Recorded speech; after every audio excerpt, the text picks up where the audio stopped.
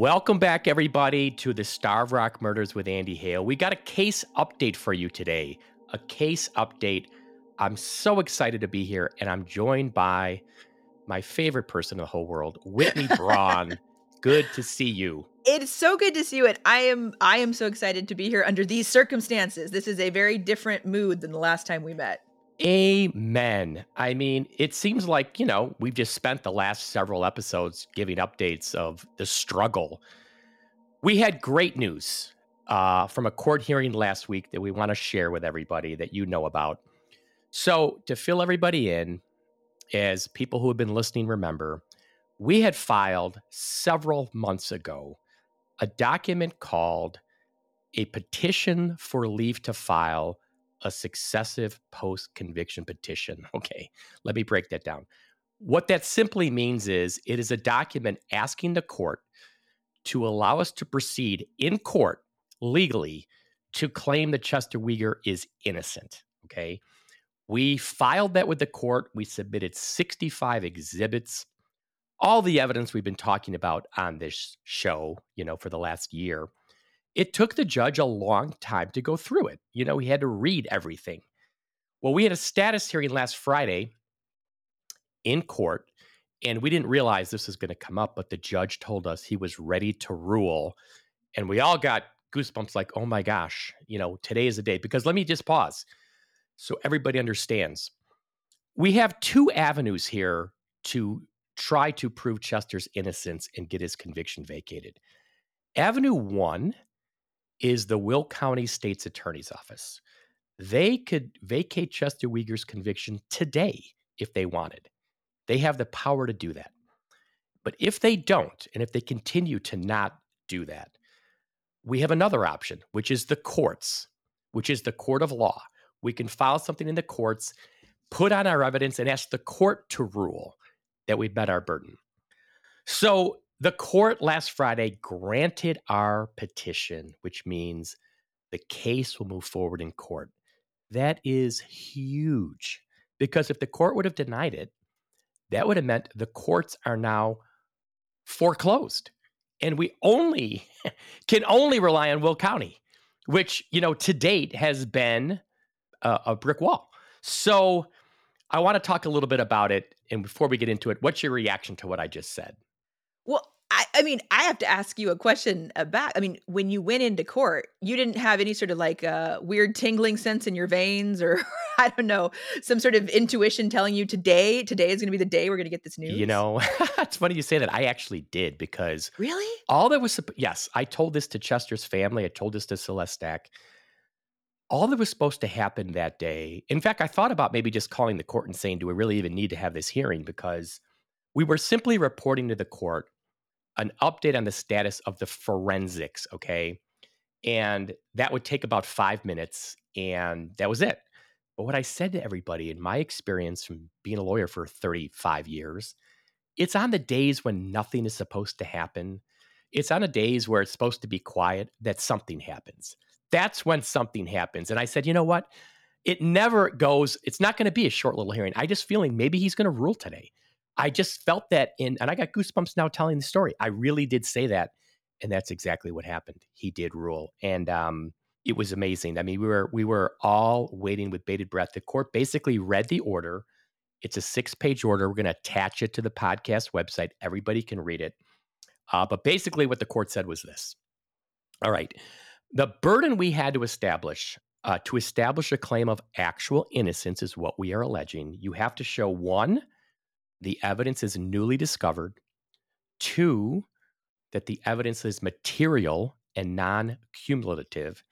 And 3, the evidence is of such a conclusive character that it would probably change the result on retrial. Now, in Illinois, the Post-Conviction Hearing Act is a 3-stage process. This is stage 1. The judge has to take all our evidence at face value. The state cannot weigh in, and the judge has to decide if we've met our burden.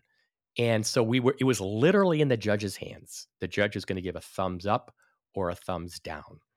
And what the judge decided was, he noted that we had submitted 65 exhibits, all kinds of things, right? But what he focused on was interesting. He just focused on one particular piece of evidence that he said that one piece alone, we had met our burden, which was we've called him the man from Hennepin, but he's now been disclosed in court filings. His name is Roy Tyson. He is the guy that reached out to me to tell me the story about how he was friends with Smokey Rona. Smokey Rona told him late in Smokey's life that Chester Weger had nothing to do with the Starved Rock murders, that Smokey himself had gotten recall from guys in the Chicago Mafia, wanted to have Smokey Rona help them plan and coordinate the women being killed because one of the husbands put out a hit on his wife. And as we talked about, I met Mr. Tyson, met him in person. We took a videotape statement under oath, and that was one of our 65 exhibits. And what the judge went through and decided is the statement of Roy Tyson, one, is newly discovered. Two, it is material. And three, if you take it at face value, that yes, it could potentially change the outcome on a retrial. So that was a massive, massive win for us and a massive, massive step forward. I just wanna go back and remind people who've been listening to the podcast but may have forgotten how the man from Hennepin, Roy Tyson, came about through all this. Do you remember all the details of how he connected with you? Oh, yes, I do. Yes? Okay, share with people. I think we need to hear it again. I was down in Florida on vacation, and I don't check Facebook very often. I don't use it much.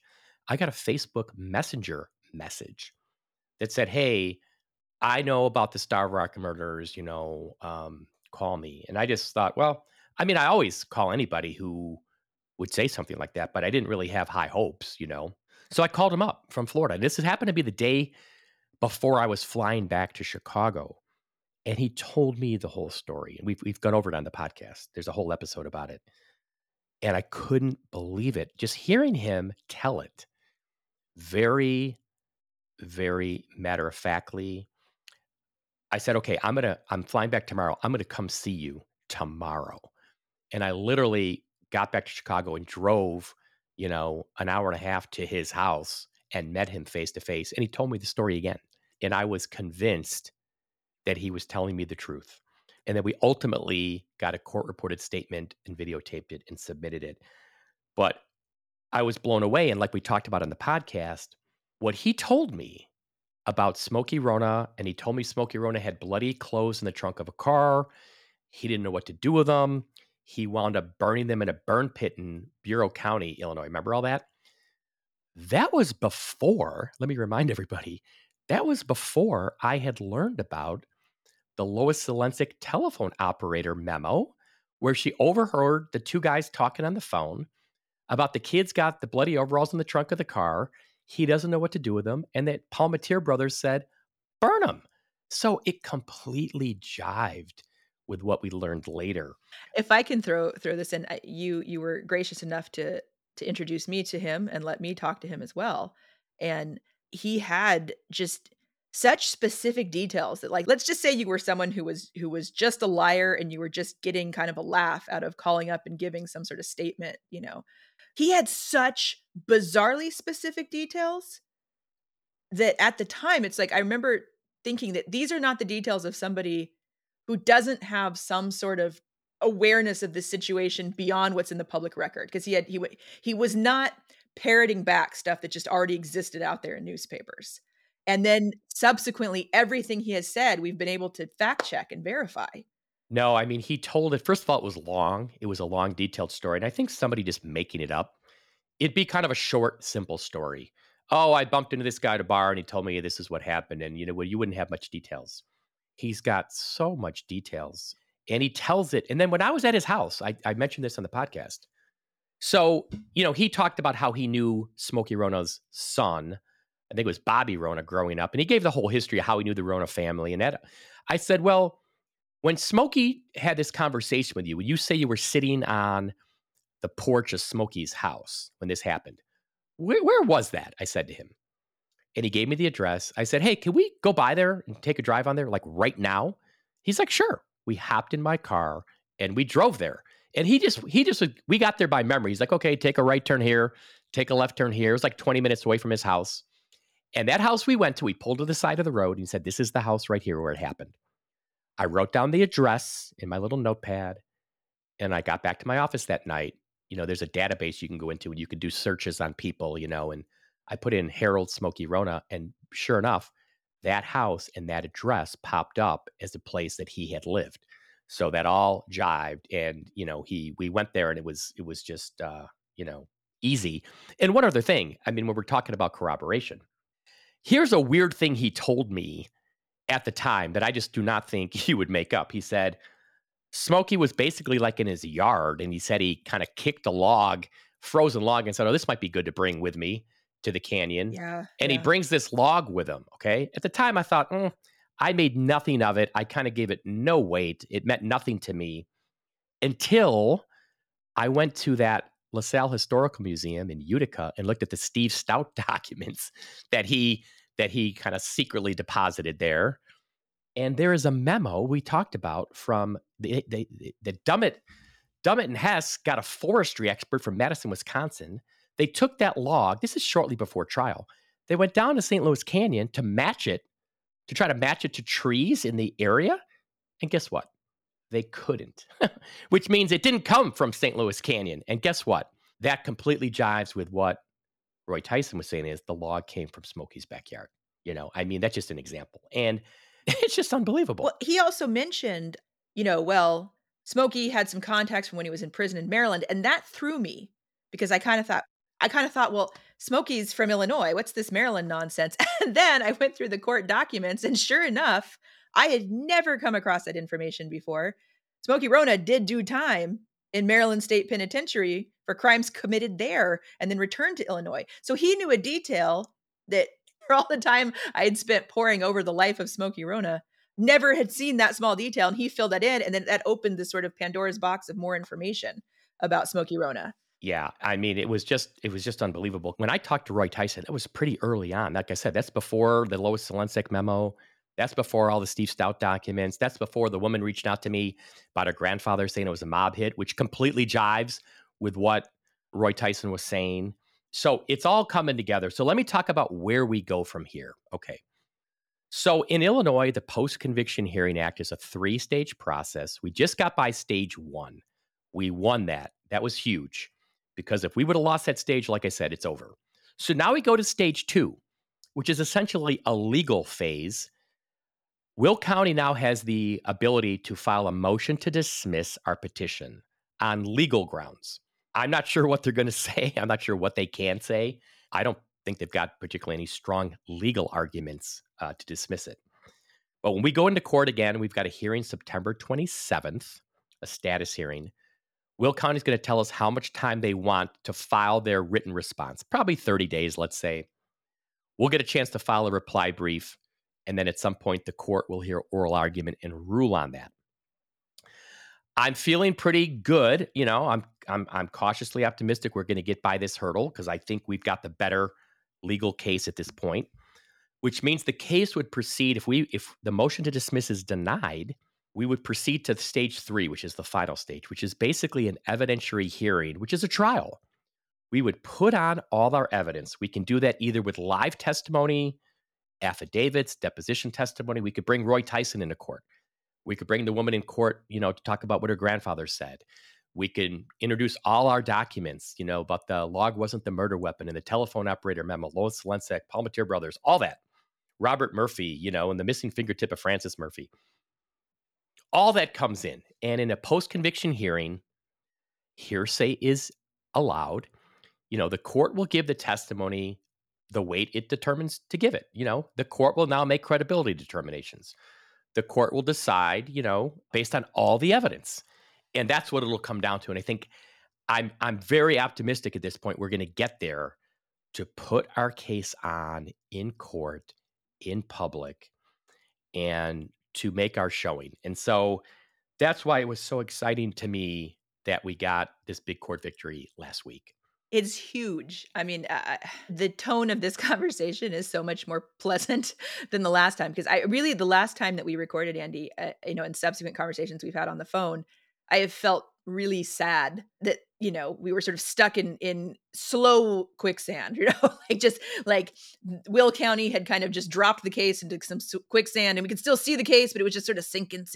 And now it's just like, there's new hope. It's funny. I had a friend reach out to me who said the same thing. He's like, "Hey, dude, I've been listening to your podcast, but like it's getting to be so depressing. It's like every week you're just kind of telling us, the same kind of same stuff that's not really going anywhere." And we finally have, a significant positive update for real. And let me just talk about one other issue before we kind of wrap things up here, which is the forensics, which is what we told the court. So, as our listeners know, the hair found on Mrs. Murphy's left index finger, that was the finger that had the tip cut off, where we did DNA testing. It was not Chester Weger. It's a male of somebody else. We submitted that hair to the Othram lab in Texas for genealogy. They got that hair August 1st. They said the lab work takes 12 to 16 weeks. And then if they can get a genetic sequence, they go to the genealogy databases and try to find a match. So potentially by Christmas, we could have an update on that hair, which is super exciting. That is incredibly exciting to think about. It's the best Christmas gift ever if Oh that my if God, that would that timing be could align. right? Right. So we've got some hurdles there. They've got to first get the genetic sequence. This is hard. It's an old hair, but I think they feel pretty optimistic about being able to do it. And then the second thing was, because we got that hair back, it's not just a Uyghur. Will County said, well, who cares? Like they felt like it was meaningless, even though my argument is that alone exonerates him because that hair, in my opinion, is from one of the killers, and it's not just a Uyghur. So we're having Microtrace, the lab in Elgin, run by renowned microscopist Skip Palnick, world-renowned, and his son Chris. They're amazing microscopists. They look at evidence under a microscope. They're examining a bunch of other hairs. We probably sent them, oh my gosh, probably 30 or 40 more hairs collected on the bodies and at the crime scene. And they're going to try to identify some hairs that look to be foreign to the three women that might be suitable candidates for DNA testing. And if they identify some, we're going to ship those off to Bodhi Technology for DNA testing. So we may have even more DNA results down the road if we need them.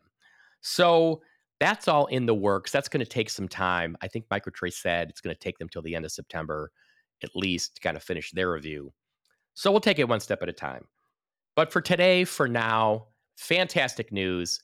A giant step forward for the case. And for Chester, yes.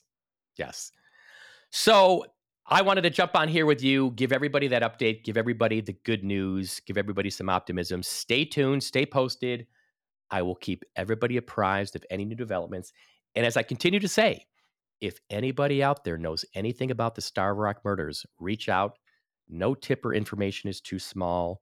We're always, looking for more. We're still investigating. And I look forward to jumping back on here with me and hopefully having another good update with you soon. I feel it in my bones that it's going to be good news from here. Fingers crossed.